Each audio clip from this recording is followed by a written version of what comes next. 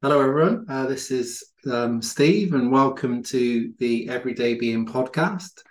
This is going to be a short solo episode, actually. I just wanted to share something that's been sort of top of the mind, really, this week. Gareth, my co host, has been on holiday, so he's been sort of getting back into work. So I thought I would do this shorter episode, and then we're due to do another longer episode next week with a guest as well, actually.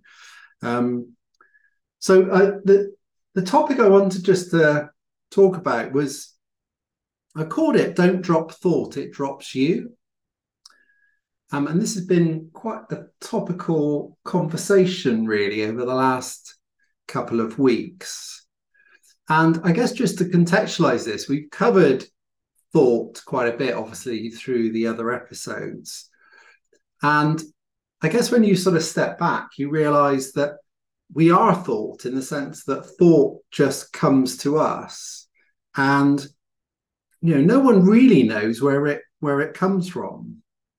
um so in a sense, it's not like we're constructing all this thinking. You can wake up in the morning and you just start to have a stream of thoughts sort of straight away, and no one really knows where that comes from. And I think there is something about our consciousness, or the way we relate to life, that I don't do think does act as a bit of a tuning fork to that.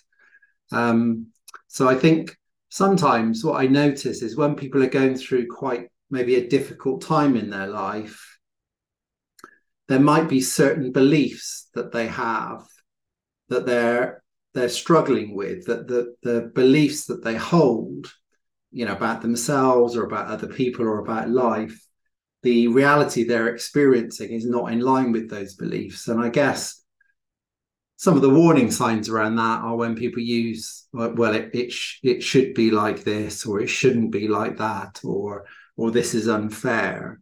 So I think there is something sometimes where we're sort of, in a way, we're struggling with the reality of life, that then I think that acts as a tuning fork for certain types of thoughts that get sort of related to that. And I'll come on a bit towards the end to talk about what are the implications about that, and what can you do about it. But I guess at times, and particularly those difficult times, it can be very tempting for us to be thinking, well, what can I do to drop my thinking? What can I do to change my thinking? What can I do to not be so bothered by the thinking that I have? Why am I so judgmental? Why can't I let this? Why can't I let these sort of judgments go? And I guess the risk is that we end up in a bit of a battle with the thinking that we have, which is obviously quite difficult when it's not something that we're sort of consciously creating ourselves. And so it's helpful to understand the nature of thought. And again, we've touched on this a few times.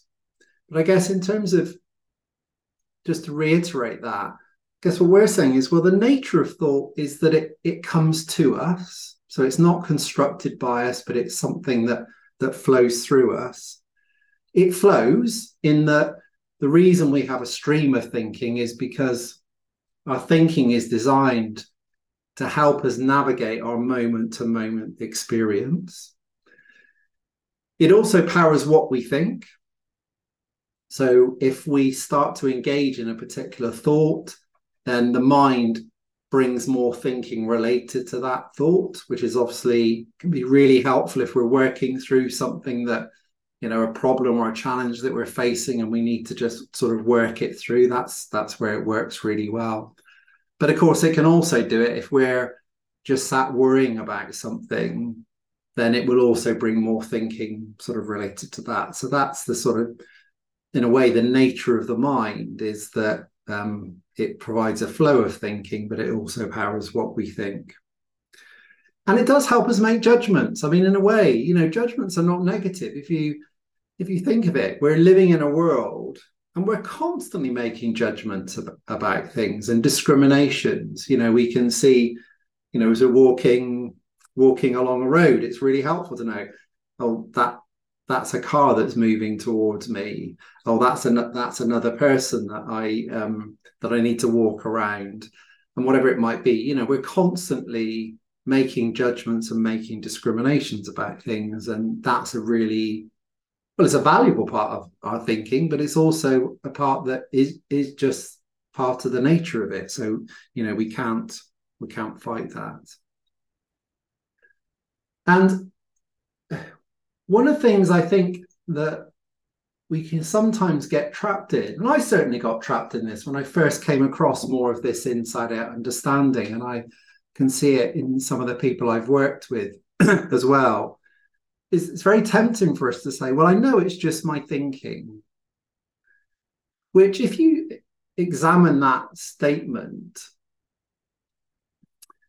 it's almost, to me, what occurs to me is, if that was really true, if you knew that for sure, then you wouldn't be saying that, because you would be relating to your thinking from a different perspective.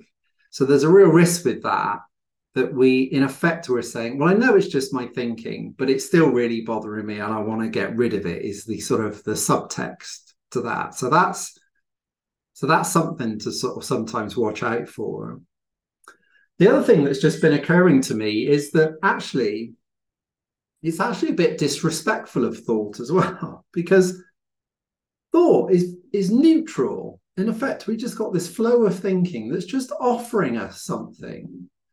And it's offering us something that we can either do something with or not.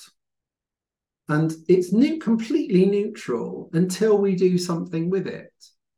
So there is a risk that we can be slightly disrespectful of that flow of thinking, and thinking that we can do a better job at providing that flow of thinking. And it's like, well, that's someone else's business, because we don't know where it comes from. That's life's business, and we can get really caught up in that if we're not really careful, and sort of be offended by that.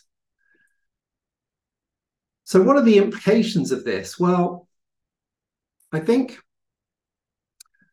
one of the implications is that often when we understand the nature of our thinking, and that our feelings are a direct relationship between the thinking we have and the feelings that we have, that when we get negative feelings and negative emotions, it can be a real warning sign to be careful how we're using our thinking at that moment. Doesn't mean we can't be using it, but it is really saying to us, just be careful, because the feelings are a good barometer of the fact that our thinking might be slightly off here. So just be careful of not going beyond what we need to do in that moment. And I think what's really helpful to see is, it's not that you have to drop the thought, because the thought drops you, the thought drops us. So if we don't engage in a thought, it just moves on. It drops us. We don't drop it. And I think it's a subtle distinction, but I think it's a really important one, because then you see the efforts not on our part.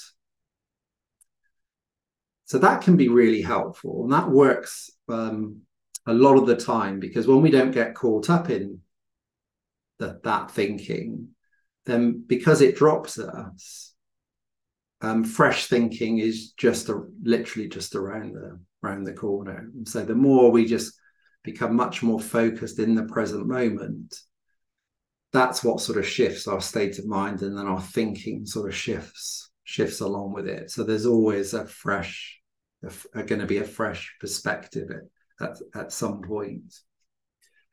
And then I just want to come back to, sometimes when we're perhaps going through a period where we're struggling a bit more, and perhaps some of our beliefs, our sense of shoulds and shouldn'ts and sort of fairness, we're sort of slightly battling the reality of life, then that's sometimes where we need to often do a little bit more work to just challenge the thinking that we have. And someone's work who I really love actually is someone called Byron Katie, who does something called the work. And I think often people misunderstand what she's really doing, because it can look like she's trying to manage your thinking, but it's really not that.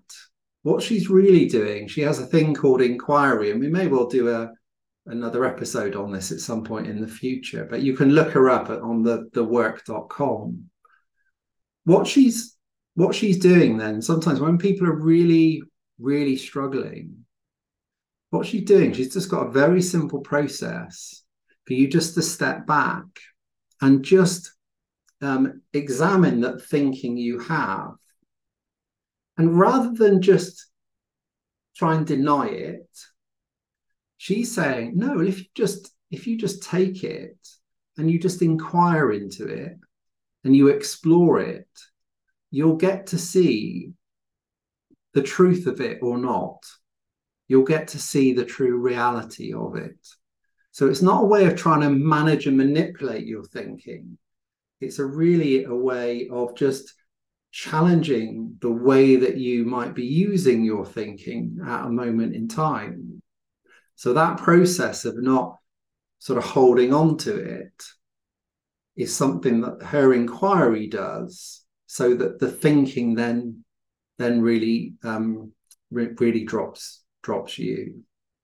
And that's often a lot of the work I'm doing in my work often as a coach, is that's often the work you're doing with someone, is just helping them understand the nature of their experience and where that comes from. And then also, if they're really going through a period where they're really struggling, just, gently trying to challenge the way that they might be thinking. And often I think those points of crisis, what they really do, the value of them actually, is that they bring our beliefs to the surface. And then we can start to inquire into which are the beliefs that are helpful and help us navigate life in a successful way. And what are those beliefs that sometimes hold us back and maybe limit us? So that's just what I wanted just to share today, is that actually thought drops you. You don't have to drop it. And that's, in a way, it takes another thing off of our plate to do, which we'll sort of, we'll keep coming back to on future episodes. So thanks very much for listening to this short episode, and look forward to engaging with you on the next episode as well. All the best, everyone. Bye-bye.